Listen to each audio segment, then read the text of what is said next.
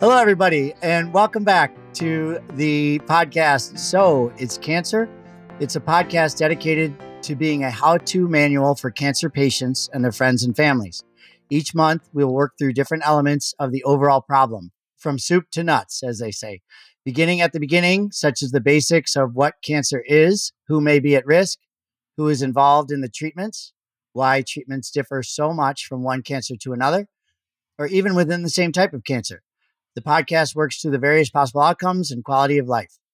We felt the need for a physician-led podcast series that is patient-centric. It helps to have a chat with your physician. Only that chat is usually short, emotional, hard to remember, and often only a beginning. So welcome to the show. My name is Paul Roach. I'm a surgical oncologist. We've got with us Peter Schlegel, a medical oncologist, Michael Reardon, a graphic designer, and we are really excited to present our special guest, Dr. Eva Galka. Welcome, Eva. Thank you. Thank you for inviting me. Tell us, where did you grow up? So I grew up in New Jersey. I'm an immigrant child. My parents are from Poland, and I went to school there, and then went to engineering school in Rutgers in New Jersey, and didn't really even think about medicine until I met my significant other, who was in medical school. In our long conversations, I recognized that what he was doing was way more cool than what I was doing. And so I said, well, I guess I could do that too, and decided to go to medical school. And then on the way, discovered surgery rather quickly as the type of specialty that I would go into. And then further along the way, discovered surgical oncology. And there you have it. Awesome. How did you pick surgery from the different specialties? Well, my background has always been that of kind of, I guess, math, science, how do things work, as well as using my hands. My father was a mechanical engineer. I didn't want to be a mechanical engineer, so I went into biomedical and material science. When I heard about medicine and thought about it, I thought, well, maybe I could use the background of engineering into and melding it with medicine. And so I thought initially about orthopedics and using biomaterials. But I kind of rather quickly decided that orthopedics wasn't the way to go, but it was really Good surgery. choice. Thank you. But really just using my hands and coming up with solutions and then actually doing something about it. I don't want to disparage medicine, but more than just thinking about it, but actually being able to kind of use my hands to fix it, and maybe a lack of delayed gratification skills. Yeah. So, way too long. Yeah. So that's where surgery came in. And then medical oncology was never even it wasn't even something I thought of. I thought of surgery first, and then surgical oncology became something that I became aware of, and that I could have a long-term relationship with a patient, as well as help them through a very difficult diagnosis, help them figure out what's the right order of things, and then obviously the ability to actually make a difference from a surgical standpoint in excising tumors. But really, it's the journey that patients take and the long-term relationship that we form, not just the surgery itself. And so I think it's unique in the surgical specialties that I will never say that I know all that the medical oncologists know, but I at least am aware of their options and the side effects of medicines. And I can help guide patients into the order of things and be part of a team. And I really like that. Awesome. Fantastic. And then you and I met back at when you were interviewing for fellowship That's at right. University of Chicago. And we managed to talk you into it, Yeah. which I'm sure there were days where you're like, oh man, I could have been anywhere, but here we are. I'm so lucky to have met you, Paul. All right. Michael, Peter, how have you guys been? Good. No complaints here. Yeah, I'm doing very well. It's refreshing to hear Dr. Galka talk about surgical oncology and what brings her to the table here, what made her a surgical oncologist, being part of the team, fighting cancer, having a mission. I thoroughly enjoy all those things as well. It is surgical oncology is definitely a high stress field with lots of rewards as is medical oncologists, and in fact, everyone who treats cancer. Yeah, totally. I mean, it's the more I interact with my medical oncology colleagues, I realize how much I don't know about cancer, how much they're working with, how much stress there is. So anyway, get back to it. Let's get to the subject of today, which is pancreatic cancer. Dr. Galka, Eva, let's just what would be your average patient, let's say, or pick a case or just an average kind of presentation for a person with pancreatic cancer. And maybe if you would just walk us through. Sure, absolutely. So, patient that I just saw approximately a week ago, and I'll explain a little bit more about the different ways that people might come to us. But the first one was a patient who came to the emergency room because they were bright yellow. You mean their eyes or their skin? Eyes and skin. We call that jaundice, and icterus in the eyes and jaundice in the skin. But really, their family members said, who hasn't seen them in a few days, said, oh my gosh, you're bright yellow. And um, spoke to them and went to their primary care doctor, who clearly saw that they were jaundiced and ordered some lab tests. The lab test showed that they had some liver enzyme abnormalities. Specifically, their bilirubin was elevated, and the patient was not having pain at all. And the primary care doctor said, you should go right to the hospital. And so they went through the emergency room and were admitted to the hospital, to the medicine service. And based on the lab results, CT scan was ordered and surgical oncology referral was ordered. And so for patients who don't know what liver enzymes are, Yeah, how would you describe that? Like, how does a vial of blood tell the patient that, or the doctor, that it's something in your liver and not somewhere else? sure. So in this case, the patient has something that just by looking at them is abnormal. Their skin and eyes are yellow in color as compared to everyone else around them. They might also describe that their urine has been very dark, almost orange in color, and their bowel movements might be regular, but they're very pale in color. So they've lost their kind of brown coloring. By lab, so that would be the first thing that a patient's family member might see. It need not be too obvious, but sometimes someone who hasn't seen them in a while might say, oh, you just don't look right in color. And so that might prompt them to go see their primary care doctor. The blood work that we're checking would be a simple blood test that everyone gets every once in a while, where a sample of blood is taken, and they're specifically looking at um, laboratory values that are looking at how their liver is functioning. And in a normal person, um, the AST, ALT, alkaline phosphatase, bilirubin, which are standard liver panel or liver enzymes, all have a certain threshold, which is what we would say within normal limits. Can be a little abnormal if you have some liver dysfunction or high cholesterol and those types of things. But in this case, two specific values would be high, higher than what is considered normal, and sometimes really, really high.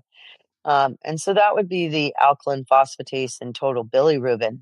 And those two specifically would trigger, well, this is something not liver based, but outside of the liver. And maybe there is something causing an obstruction, or causing those to back up into the liver and therefore back up into the bloodstream.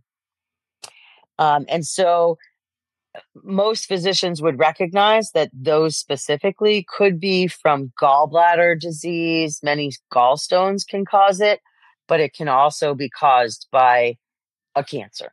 And Got it. that's our worry in most cases, is that it's from a cancer. We need to make sure it's not some of the simple things that could be more easily treated.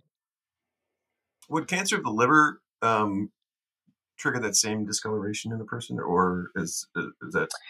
Yeah, it's a really great question. So in general, no. So a cancer in the liver, most commonly would be a like primary cancer of the liver. And they don't generally cause these abnormalities. They can when things get very severe and they're causing kind of blockage of the outflow of the liver. But if it's primarily in the liver, then there's so much other liver to take care of it, that doesn't really happen. Yeah. So this kind of guides us to the fact that it's where the liver exits. And it's a kind of a funny thing. So we think of the liver, the liver clears our blood of toxins and makes proteins and filters, does a bunch of things. And so that's blood flow going to the liver and then back to the heart. So the liver acts as a filter. But one of the functions of the liver is to actually make bile, which breaks down our foods. It breaks down our fats, I should say, into smaller pieces. And it's kind of going in the opposite direction. It's heading towards the bowel as opposed to back towards the heart. And in that case, the bile is made in the liver and kind of changed a little. We call it conjugated, but it doesn't really matter. But changed in the liver a little bit, and then it's heading back to the bowel to help you break down your fatty foods. And if that part has a problem, then that's when the bilirubin elevates, generally. Yeah. So it I'm just kind of gives us a little hint of what part is a problem. Mm-hmm. Yeah. Yeah. I'm just going to take a little step back here. We were talking about diagnosing somebody with pancreatic cancer and how does it present? How does someone know that they have pancreatic cancer? And from my point of view, it's often very dramatic. Someone has a lot of pain. It's progressive. They have weight loss. They have nausea. They can't sleep because of the pain. There's a lot of drama. And pancreatic cancer is really different from the other more common cancers like breast cancer, where most likely it's from a mammogram. Sometimes it's a lump. Of course, you can have more advanced than that, but more typically it's just something small, minor that's really not in their face, if you will. Colon cancers, likewise, you get a colonoscopy. Oh, you got colon cancer. Oh, I didn't know that. And you go through the steps. Even for prostate cancer, you have a high PSA, but for pancreatic cancer, it's often the presentation to the emergency room, something that's causing horrible pain, causes some dramatic changes like the yellowness, the jaundice. Someone has intractable nausea or vomiting. It's unfortunate, but it often presents in a very dramatic way. I was researching for today. I pulled down a little thing on the clinical presentation, and the most common presenting symptoms of people with pancreatic cancer are pain and jaundice, which is that yellowish that Eve was talking about, and weight loss.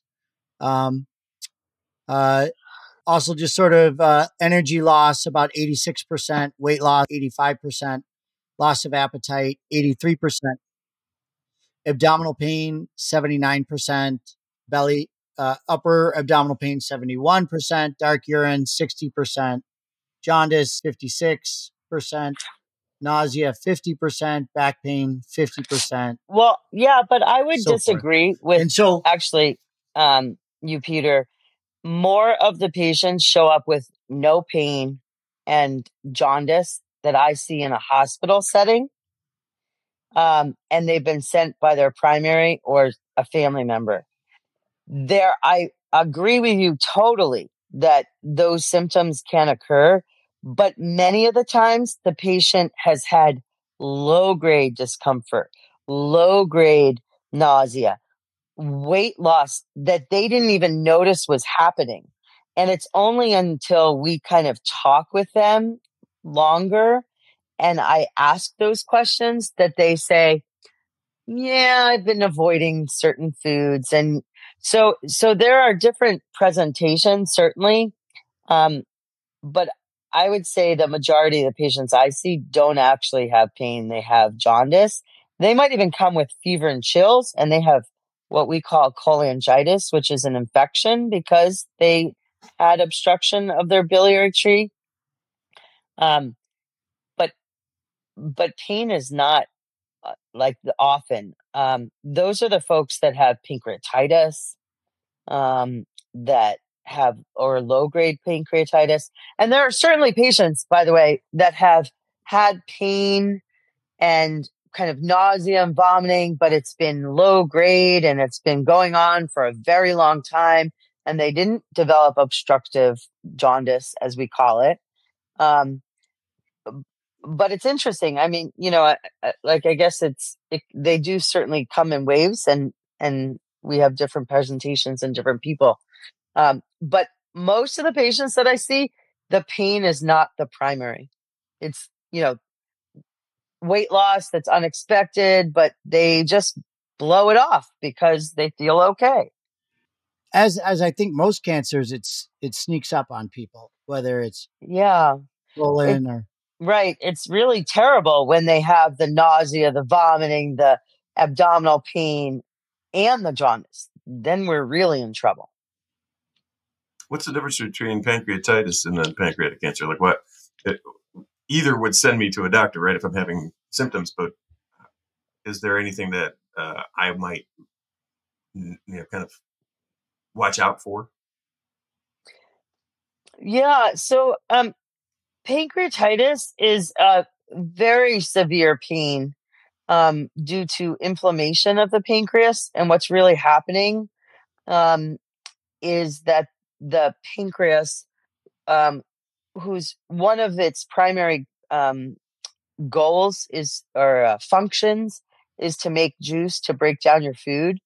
So I tell people the pancreas has three main functions. The first is to break down your food with a juice, which is like liquid Drano. It dissolves your food into different smaller products. The second is to make bicarbonate to neutralize the acid of your stomach. And the third, and it's a totally separate function with separate cells, but they live in the pancreas, is to make insulin and other hormones. But insulin is the primary hormone to help us absorb our glucose. And those first two functions are actually juices that the pancreas makes that it passes through little passageways and empties into the bowel. And so pancreatitis is really a dysfunction that allows that juice to break down the pancreas. And so it's like auto digesting itself, if you will, and it's very, very painful. And you can have pancreatitis from stones in the gallbladder or um, from excessive alcohol use or even autoimmune causes, but also because a cancer has obstructed the passageway. And then the pancreas juice just kind of starts auto digesting and causes pain.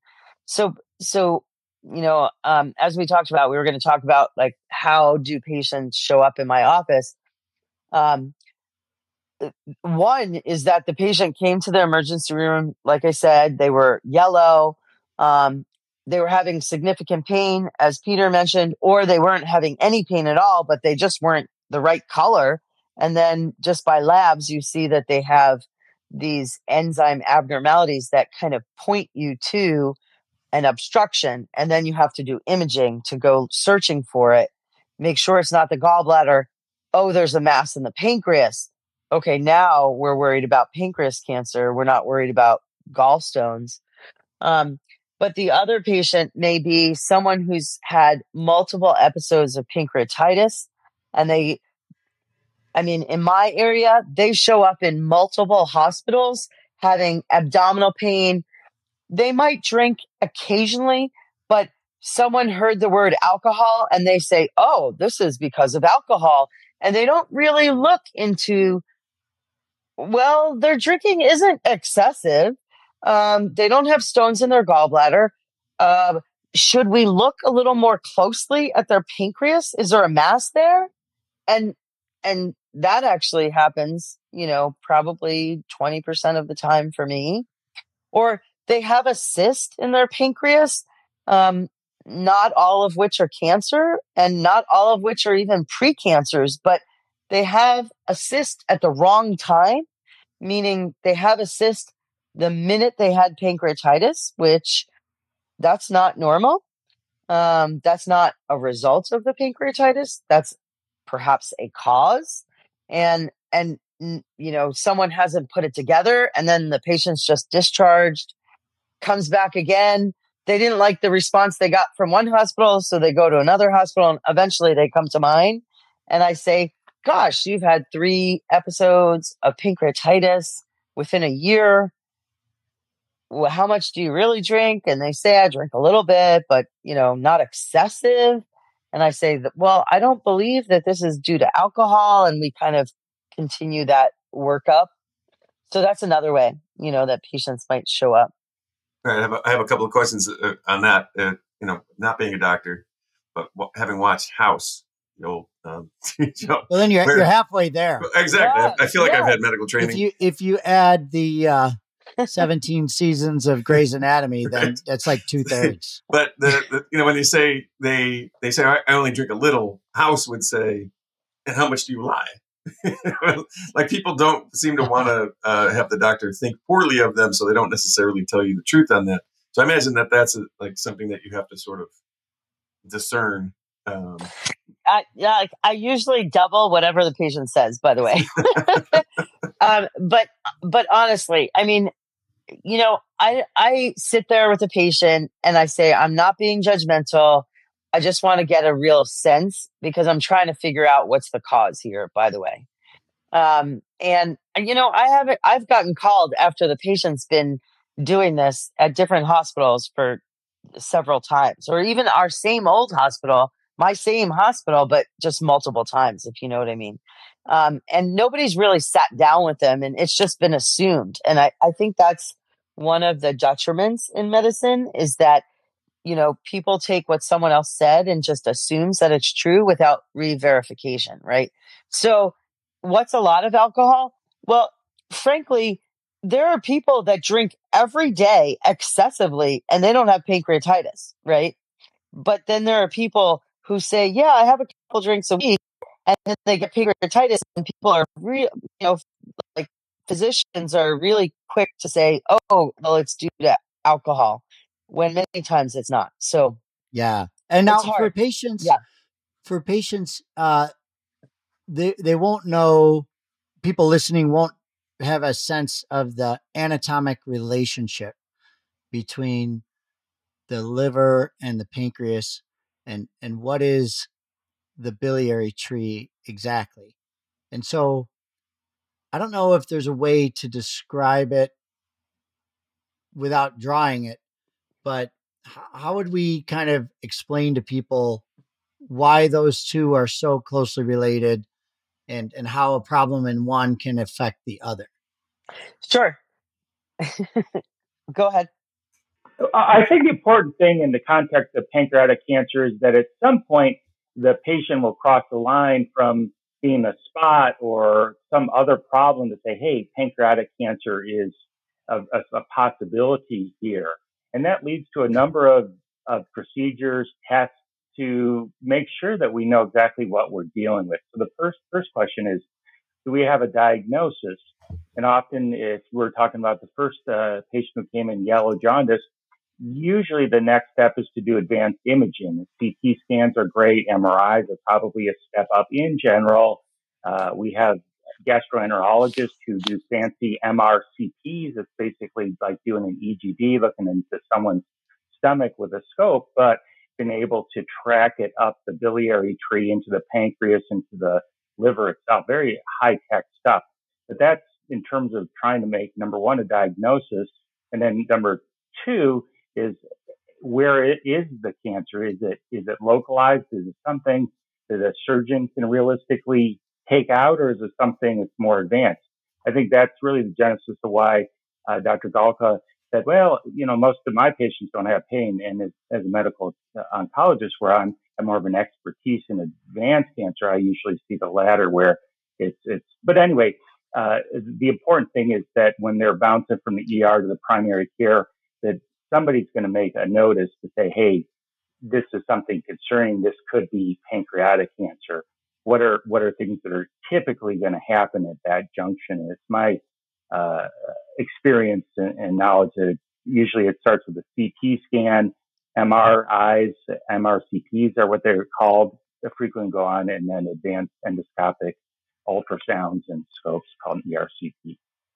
Yeah, the way that plays out typically is, let's say a person comes into the hospital, whether it's outpatient or it's the ER, and they have some symptoms, any of those lists that we've been talking about, and people are putting two and two together, and they're trying to figure out, oh, look, this is, more likely to be gallstones, or this is more likely to be alcohol induced or whatever. But they might first get an ultrasound to rule out the most common thing, which is the gallstone. That gives you a sense that it might be gallstone, maybe not. You didn't see any stones in the gallbladder.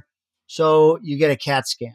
The CAT scan gets you a little bit closer, and they call Dr. Galka, and she says, I would like a triple phase pancreas protocol CAT scan, or she'll say, I want an MRI or something. So you get even a little bit more.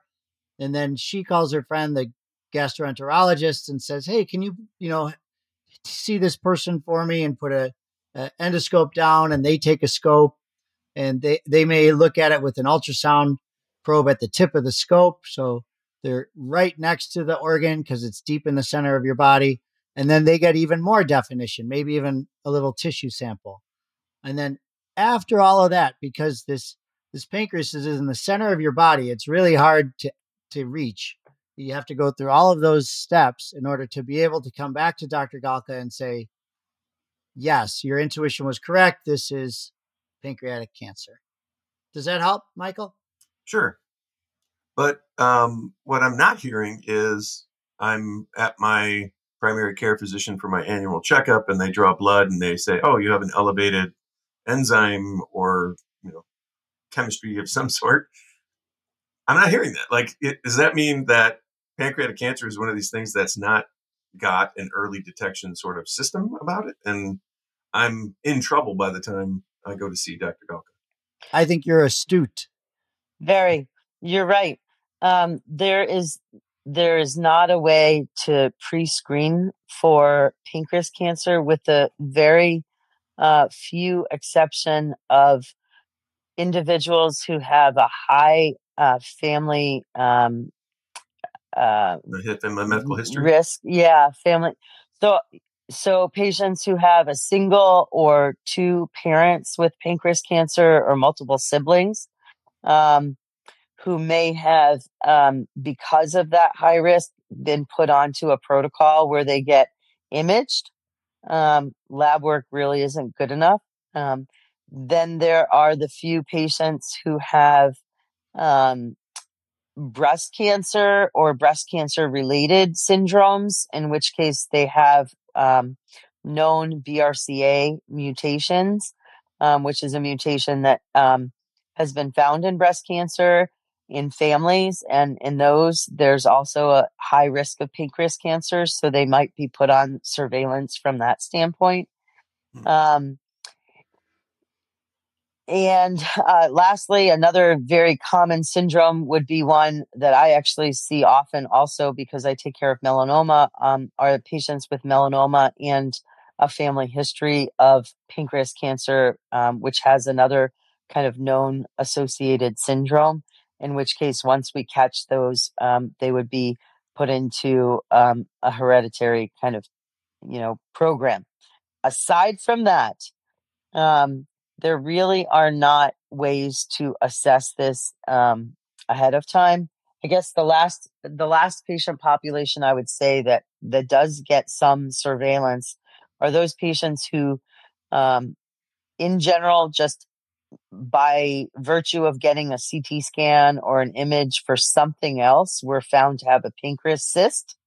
And then because it's a cyst, the person ordering it says, what do I do with this? And so thankfully, in many cases, they're sent to either myself or GI. So either to surgery or GI to kind of comment and follow. GI, help me out. Gastroenterology. Sorry. Yeah. So sometimes those patients, from a primary care doctor or someone else who ordered a CT scan or chest scan or something where all of a sudden the radiologist notes a cyst in the pancreas. And then those patients either might be sent to a gastroenterologist or they might be sent to, in my case, a surgical oncologist. And we follow those based on certain guidelines. So when we see a cyst in the pancreas, it's not a cancer, but it may have a risk for that. And so we follow those.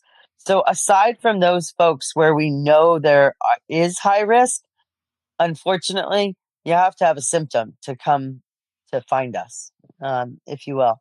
And I guess certainly there are patients that have lots of symptoms, as mentioned, the nausea and vomiting, perhaps abdominal pain, weight loss. But those are obvious. Those patients should be seen, right? Something should be evaluated. It's the patient that doesn't have any of those symptoms, that just turns yellow, that those are the ones that are, I would say, probably worst case. I mean, I don't want to say worst case, but that's worrisome, right? Because they had no symptoms to prompt anyone to do evaluation. And just to take a step back so people can visualize what we're talking about is. I think I could do it. I do you it got all the it? time. All right, go for it. So I do draw this for every patient. Me too. Yeah, but I've tried to learn how to explain it without. So if everyone can imagine, when you swallow food, it goes into your esophagus and then it goes into the stomach, which is a pretty large organ. And then the next location is the small bowel, specifically what we call the duodenum, the first part of the small bowel. And just behind the stomach is this organ that is like the size of a tube of toothpaste. And it's lying sideways, right behind everything, right on top of the spine. And that's the pancreas. And just like a tube of toothpaste, it empties on one side, and that's where it's emptying the juice onto the right side. The juice to help you break down your foods. That's interesting. You use a tube of toothpaste as your example. I always tell everyone it's like a long, slender fish. I think I'll stick with toothpaste better. I love it. Thank you. It makes the juices seem like they'd be minty. Yeah. Does it actually look like a Nike swoosh? I've heard it radiographically. It sometimes looks like a Nike swoosh, but I don't know when you're actually like an upside down Nike swoosh. Yeah. Yeah. That's good. That's funny. No, it's been likened to a lot of other things, but okay. So the liver is this large organ on the right side of our body, and it filters our blood, as we know, and helps us with making proteins, important proteins in our body. But the digestive portion is that the liver makes bile, which is like soap detergent. in that it helps us break down our fats into smaller pieces. And from the liver, all of the bile passes into a tube, which is like a straw, heading from the right side of the body to kind of close to midline. And that's passing through the pancreas and then entering the bowel. The gallbladder is coming off of that, but it's really insignificant for this discussion. And so the tricky part about this anatomy is that a mass in the pancreas, like we've been talking about, a pancreas cancer, can cause obstruction or closure, blockage of this tube. And so because bile has no other way to be absorbed into the body, it backs up into the liver and then it backs up into the bloodstream. And that is what causes the yellow coloring in the skin. And it is also what causes the urine to become very dark, which we talked about, like orange colored. And then because bile in the bowel getting broken down is what turns our stool dark brown. Because it's missing, patients may notice that their bowel movements are very light in color. Awesome. How's that? That is great. I love it. Well, this explains, to me as a layperson, why a doctor might be asking for a urine sample, a stool sample. I mean, even if they're going to run the chemistry on it, they can just look at it and determine certain things about it. Yeah. Right. Okay. And so, we've discussed how it might present with all the different symptoms and signs and what we would do to diagnose it. The next step, once we know that this is a cancer, and we do this for every cancer, is called staging. And so, Eva or Dr. Galka, would you mind describing what the stages are, what it is, and why it matters? Sure. So when we talk about staging a cancer, what we're trying to do is put people in buckets of how advanced the tumor is and its extent so that we can compare this patient to other patients that we know have different prognoses. And so staging has to do with a tumor factor, a lymph node factor, and whether or not it's spread far away, or what we call a metastasis factor. And so based on, and this is the same for all tumors, but the tumor factor may be different. And in the case of pancreas cancer, it's really about what's the size of the cancer and what is it involving, and then whether or not we see or we have involvement of the cancer, and whether or not there's spread outside of the pancreas. And so the way I describe it to my own patients is there's like 4 different buckets of how you can stage how pancreas cancer is thought of.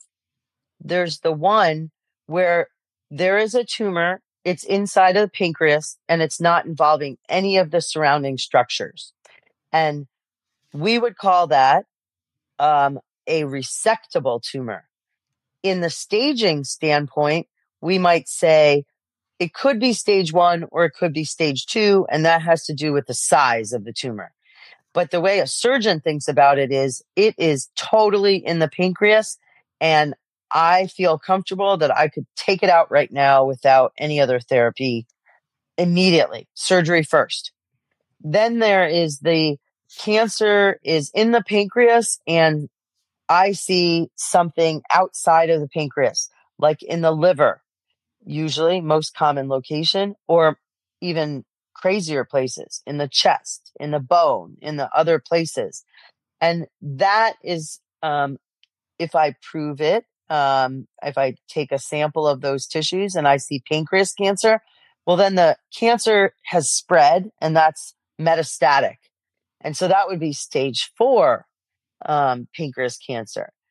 And then there's this intermediate ground where we have talked about kind of the anatomy a little bit, but what we didn't talk about is that unfortunately, where the pancreas is sitting, it's sitting right above very important blood supply that is heading both to the liver from the bowel and to the bowel from the aorta, which is giving blood supply from the heart to the organs.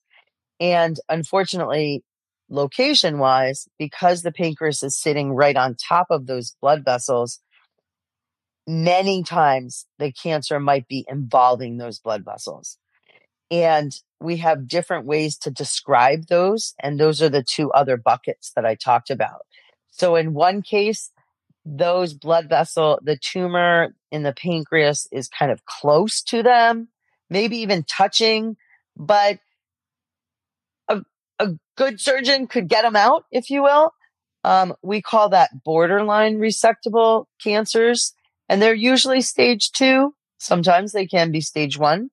And so that's why the staging number doesn't really help us in this case. And then the third bucket is those blood vessels are totally kind of encased. And it doesn't matter how good of a surgeon you have, there's just too much tumor to take out.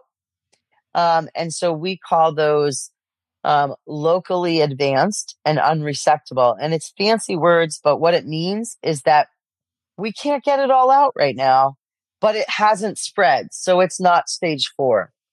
And so based on what we see on imaging, as well as what trials are available, we would kind of plan we would give different recommendations on what's the treatment.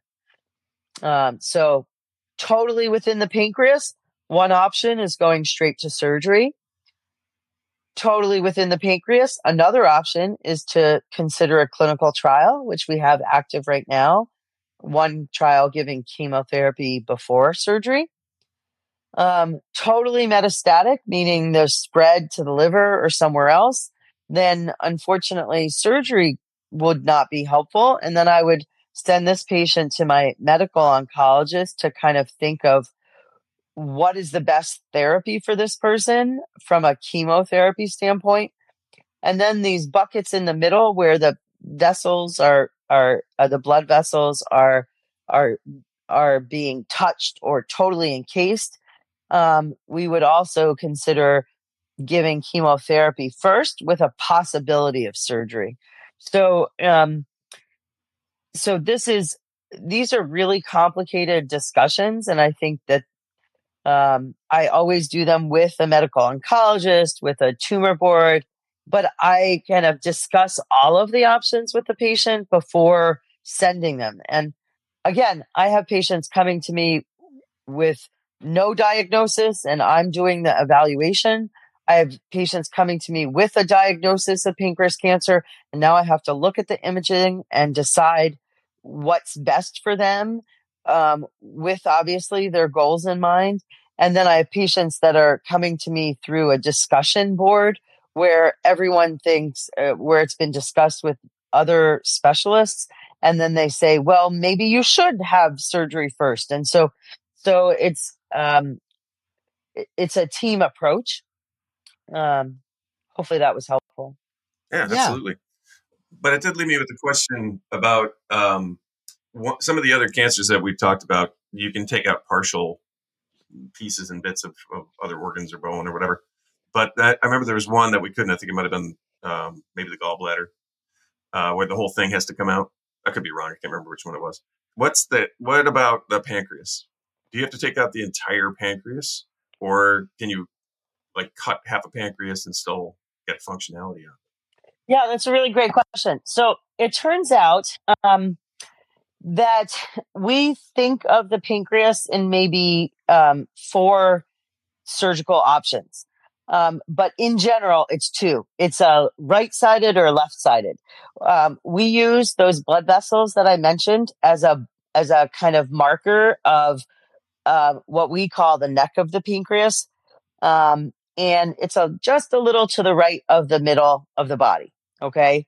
And to the right of that is what we call the head of the pancreas. And to remove that is a Whipple procedure, which requires taking out, sometimes, but not always, part of the stomach, but the small bowel, the duodenum, the bile duct, the gallbladder. So it's a right sided. Then, otherwise, we think of the left-sided resection, or what we call a distal pancreatectomy. Occasionally, the patient has a tiny, tiny little thing right in the middle of the pancreas, and you think, gosh, left or right doesn't work. It's too much. And so we might do what we call a central pancreatectomy. We don't do it often, but there are some reasons to do it. And it's like taking out a segment. And then we have to obviously reconstruct it all.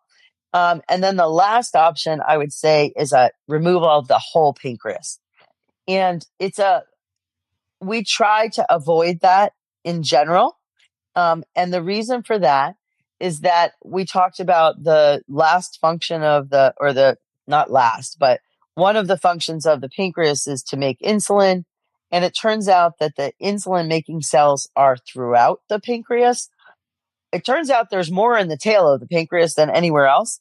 But in any case, you can remove 95% of a pancreas in a healthy person who doesn't have prediabetes and family history of diabetes, and you will not cause diabetes. But if you remove the entire pancreas, you're causing diabetes. Huh. So, and it's okay to have diabetes if that's the last option, but we don't try to make that your first option.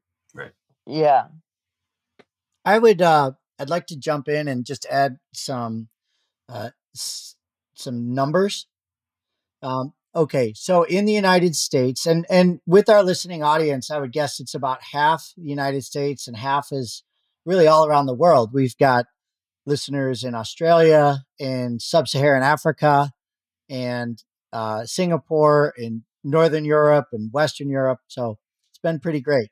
But anyway, in the US, because this is where we're talking from, there's 64,000 patients diagnosed with cancer of the pancreas, the type we're talking about, which is about 85% of all pancreas cancer. It's about 85% of all pancreas cancer. So it's about 64,000 of them in the US a year, and it's the fourth leading cause of cancer-related death in the US.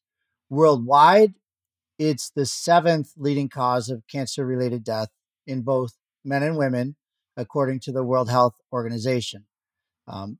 It seems to be a bit higher incidence in, the more industrialized economies, and the highest incidence is in North America, the high income areas of the Asia Pacific, and Western and Central Europe. It's rare to happen before the age of 45. It does once in a while, but so for anyone listening, if you're 40 and you got abdominal pain, it's still more likely to be something else. It can happen before 45, but it's rare. And it's mostly between ages 65 and 69 for men. That's the peak incidence. And a little later for women, 75 to 79. It varies a little bit by sex and race and socioeconomic status and things like that. The majority of pancreatic cases are advanced local regionally, meaning that it isn't something that a surgeon can resect.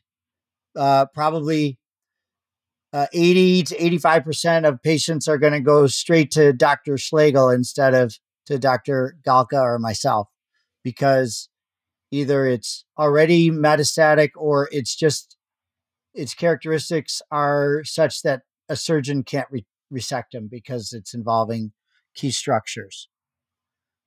The stages, as we said, we talked about the size of the tumor and the lymph nodes, and we break it into 4 stages, roughly 1, 2, 3, and 4.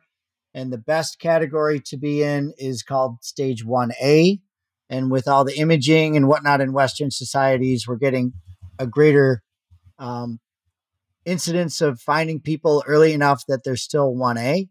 And importantly, over the past 20 years or so, the survival of stage 1A pancreatic cancer has doubled from about 45% in 2004 to 84% in 2020. And that's all earlier detection and more effective treatment. So those are some details I wanted to share with the listening audience, and I wanted to also bump over to Peter and ask how does he look at treatment compared to, with the surgeon, we're like, let's just cut this thing out, and then we leave the hard work to you. Dr. Galka made a good point about the resection of pancreatic cancer if it is resectable, and those are really the only people that are curable. The converse of that, the opposite, is that if it's unresectable, it's advanced, and unfortunately, it's usually the vast majority of times a terminal illness, and so there is no cure. And nobody likes to hear that it's not a cure, but we have to be realistic in terms of going forward. And what does it mean to have advanced metastatic pancreatic cancer? Well, you're not going to be cured, but there are a lot of things we can do to slow it down, to improve quality of life, and to extend survivorship. And so we want to do that. But really, it is a sad moment to say you've crossed the line, and this cancer, from all these fancy studies that we've done, doesn't look like we can take that out. I think when patients are going through the journey with pancreatic cancer and they have had all their studies, and then the surgeon, surgical oncologist, medical oncologist is going to sit down with them and say, we just discussed your case in tumor board. We looked at all this information, the pathology, the images. We talked with the radiation doctor, all this and that. And we've determined what the best course of action is. We always want to be able to be as optimistic as we can. And if there's a potential for a cure, we want to go down that route. And so for the stage 2 and 3, the locally advanced, borderline resectable, I think that's the scientific term we use, borderline resectable, we go through a whole bunch of different steps to say, can we shrink it? But really the object is that if we can resect you, you can be cured. People can go live normal lives. On the other hand, if it is not resectable, if it's metastasized, it is in a terminal situation. Our goal is palliative, to slow it down, improve quality of life, but not the cure. It sounds like the position of your tumor really sort of determines your viability. Like if it's around those blood vessels, your chances of having a surgical removal are slim to none. And if it's in an area off to the left, I guess, in the tail of the tube of toothpaste, it's a really nuanced thing, because if it's right on the vessels, then it's a problem because it's on these major vessels. Mm-hmm. And that's what Dr. Galka was talking about, locally advanced. Maybe we can hit it with chemotherapy and radiation and shrink it such that we can then go after and peel it away from the vessels. If it's just to the side of the vessels and involving the end of the common bile duct, but not the vessels, then you're going to turn yellow. Everyone's going to see it. They call us and we can take it out. If it's in the tail, it sounds like that would be a better deal. But the problem is it tends to grow and grow without anyone ever noticing. It doesn't. Oh, that's so true. Exactly. So unfortunately, those patients are usually unresectable unless they had a pancreatitis or some reason to have imaging. That tumor can grow with relatively minor symptoms. I'm not saying they're negative. Those patients usually do have abdominal pain, weight loss that's worse than, like, more than what I ask patients is, have you lost weight? And they say yes or no. And I say, if they say yes, I said, well, did you work for it, or did it come easier than you expected? Because you know what? As we all know, that weight doesn't come off unless you work for it, right?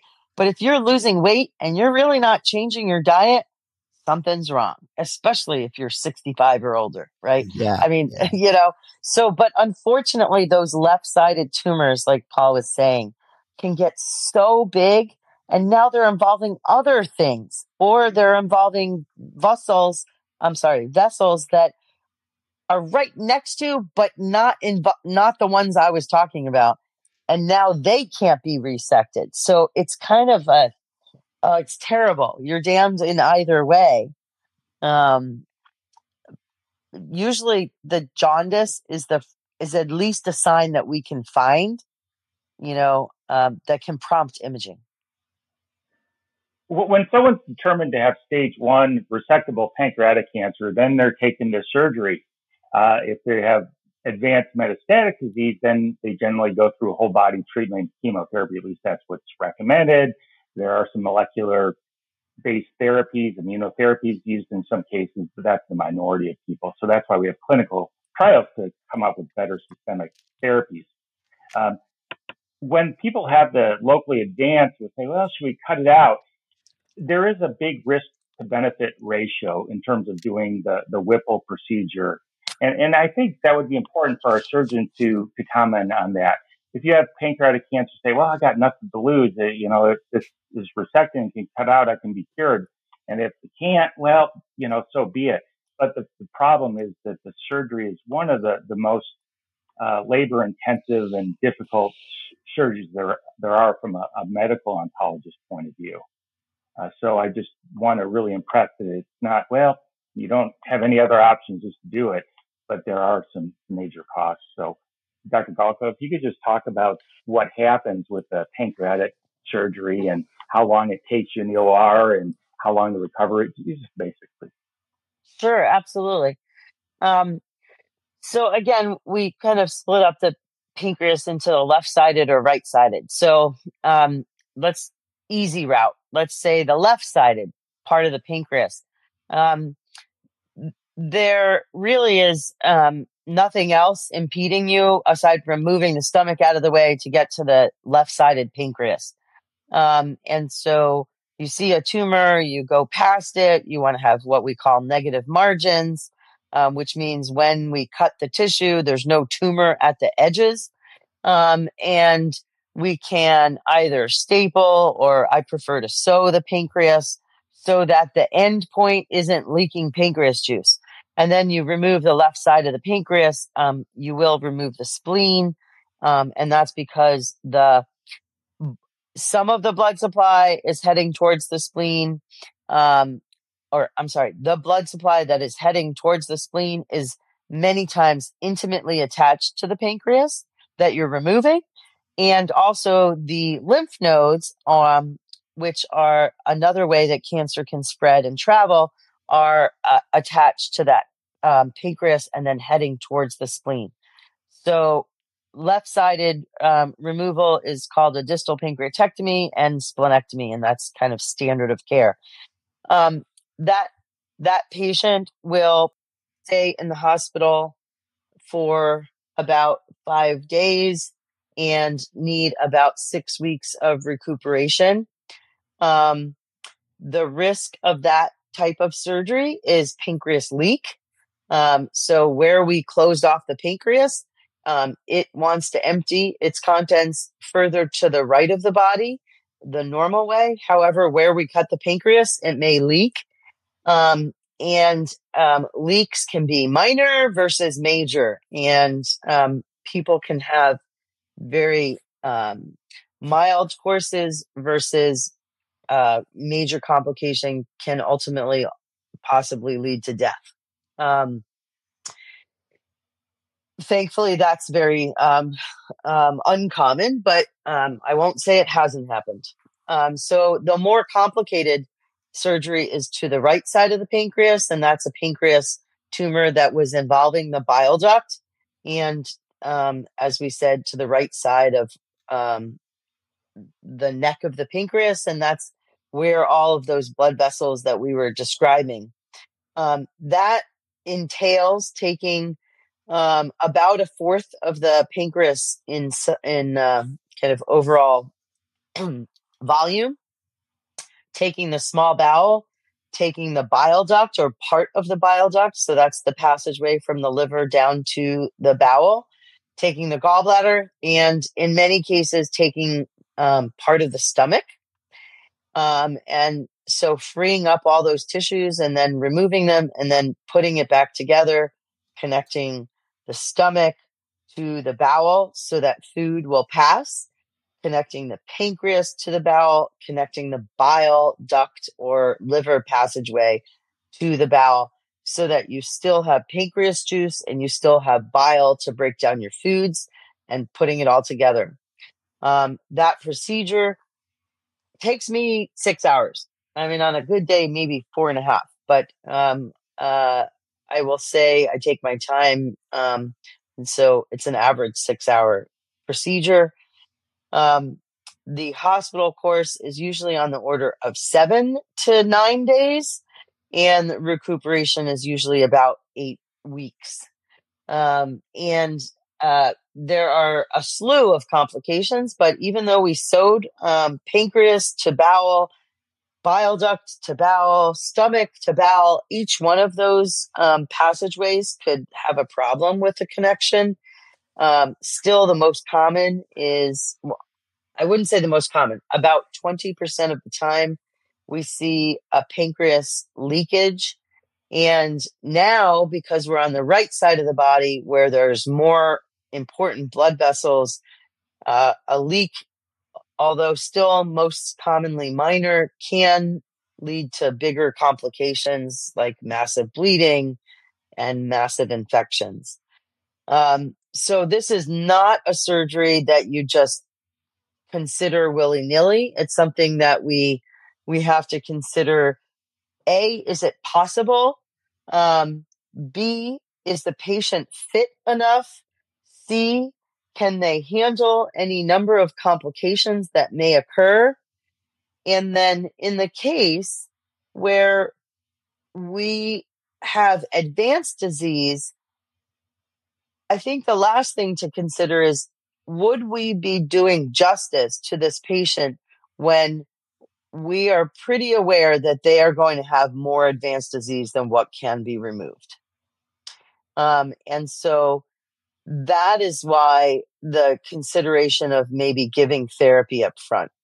And I guess the last thing I want to say, which people may not recognize, but surgery is great. I'm a surgeon. I'm all for surgery. However, what we have recognized is that surgery alone is not sufficient in this cancer.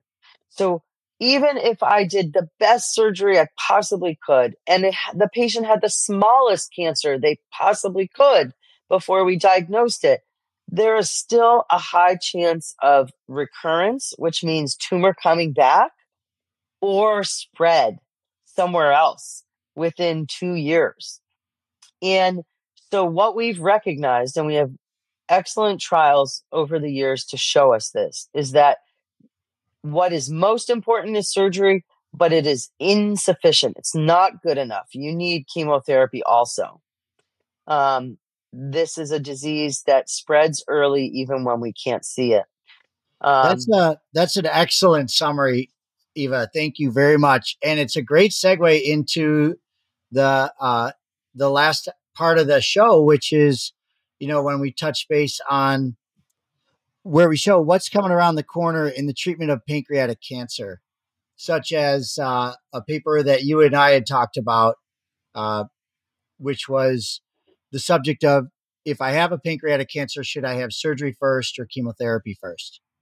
Well, I think the important thing is to know that the micrometastases or seeds, in most cases of pancreatic cancer, even if resectable, even as small, do exist. And the chemotherapy does kill some of these seeds before they germinate and take root. We've known these principles with breast cancer for about 30 years, colorectal cancer, 20 years. So it's the same idea that these microscopic seeds have left before the surgeon even gets to the operation. Having said that, the chemotherapy can be effective and kill the cancer, not just shrink it if it's in a microscopic amount.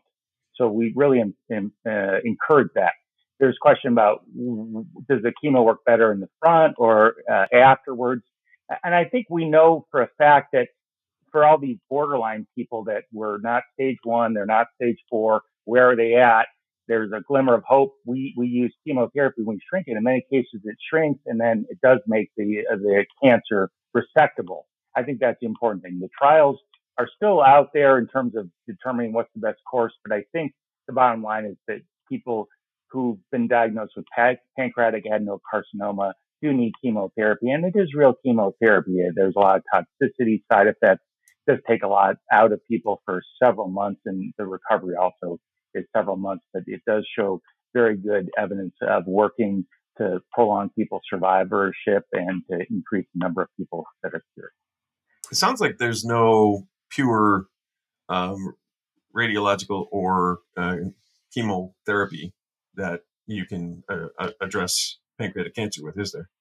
Oh, there's definitely chemotherapy. It just doesn't work as well as you want. We want it to work, 99% of the time and only have 1% side effects. It doesn't work like that. We have it work maybe flip of the coin, maybe a little bit better. And in terms of side effects, likewise, it's a flip of the coin.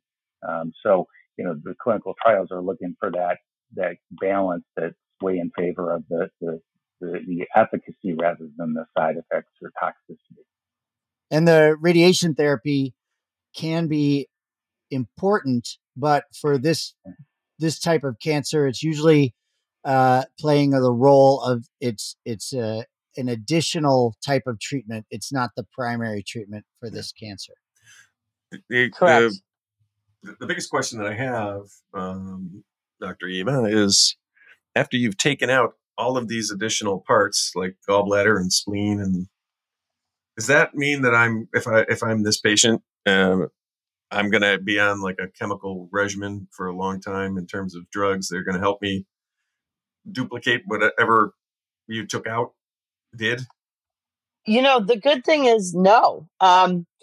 So if we're talking about left-sided, we have the spleen is a filter for our blood cells, and it does help us fight a few infections. However, thankfully, we have vaccinations, which are not new. They've been around for a long time, but now being used more effectively, timing-wise, with removal of the spleen.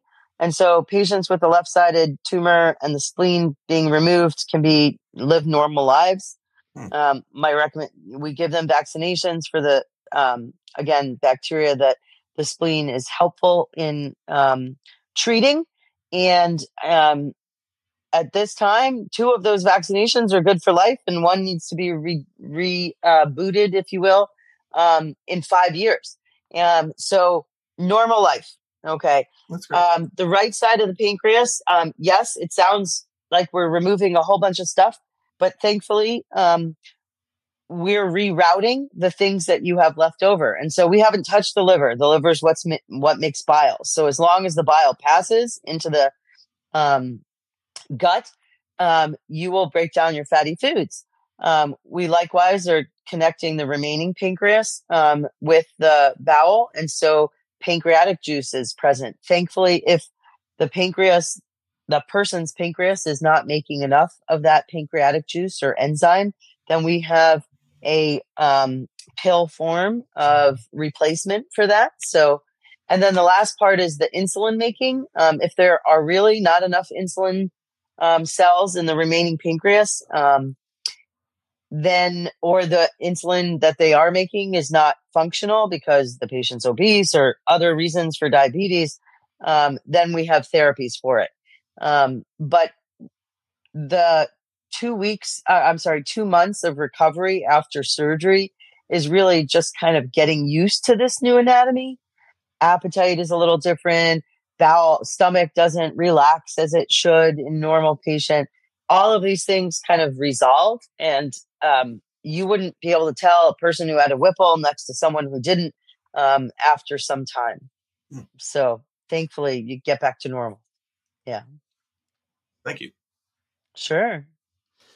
Peter, I know you have an interest in things like tumor vaccines and so forth. Is there anything coming down the pike that you're following, that you're tracking, such as that Yeah, there was a recent paper that used KRAS, which is a tumor antigen that's expressed on a lot of cancer cells, particularly pancreatic cancer, and we're using that as a target for a vaccine, and it's in early stage trials has been pretty effective in terms of combating the pancreatic cancer that has a specific sign, molecular signature, if you will. And tumor vaccines are something of a holy grail for cancer treatment. It always seems like something that should work, and the NIH has invested, I think, well over $1 billion into trying to find something that works.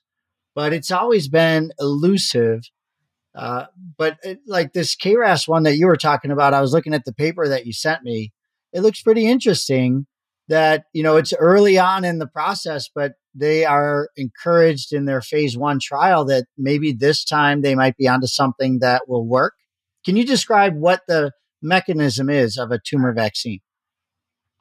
Well, I think you're training your immune system to see something as foreign and to get rid of it, to use your immune system.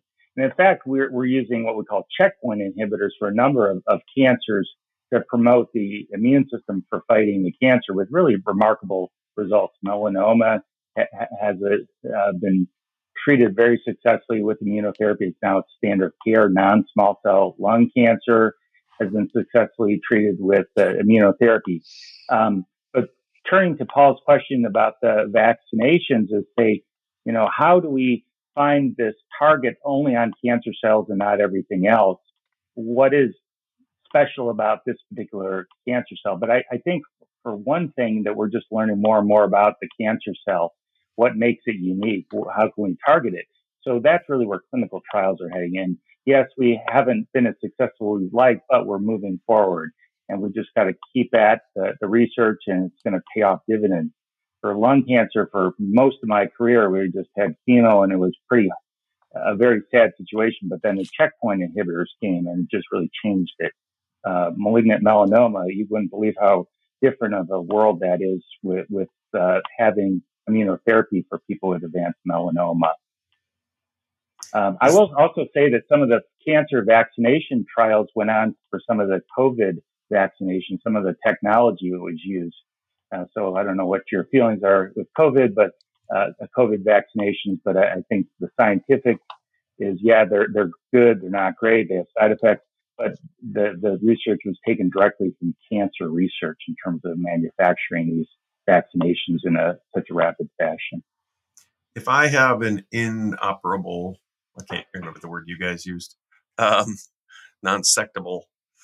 Non-resectable. There we go. Yeah. Non-resectable tumor. And it seems like maybe it's more advanced. How do I get into a study so that I might benefit from one of those vaccinations? Where might I go to find out how to get into a study? Generally, the tertiary care centers. I'm more of a local clinic, a community level. So we do run some clinical trial, but not the big academic trials. If you're, in the major cities, they always have cancer centers, and most oncologists have access to some sort of registry or regional experts they can contact and state, who's interested in and what kind of cancer, what some of the specifics. So your doctor will recommend that? Well, any doctor that is like an associate professor or assistant professor or whatever, anyone who's involved with teaching is frequently involved with trials. Is that fair to say? What if my doctor is not, though? How do I? Yeah. So I was going to say the other thing that can be done is to go to PanCan, Pancreatic Cancer Network, which is a non-for-profit agency that has a lot of resources on clinical trials going on in the country, and provides both emotional support, nutritional support, all kinds of things for patients with pancreas cancer, as well as going to clinicaltrials.gov, which both oncologists, surgical, like regular people, professionals can go to, but also the layperson can go to and look for clinical trials that are available across the country. And there are some clinical trials that are within the, throughout the country that are as part of big, what we call cooperative groups, cancer um,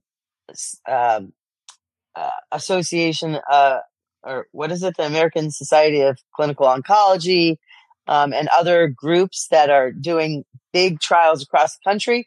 But there are also smaller trials going on at individual universities.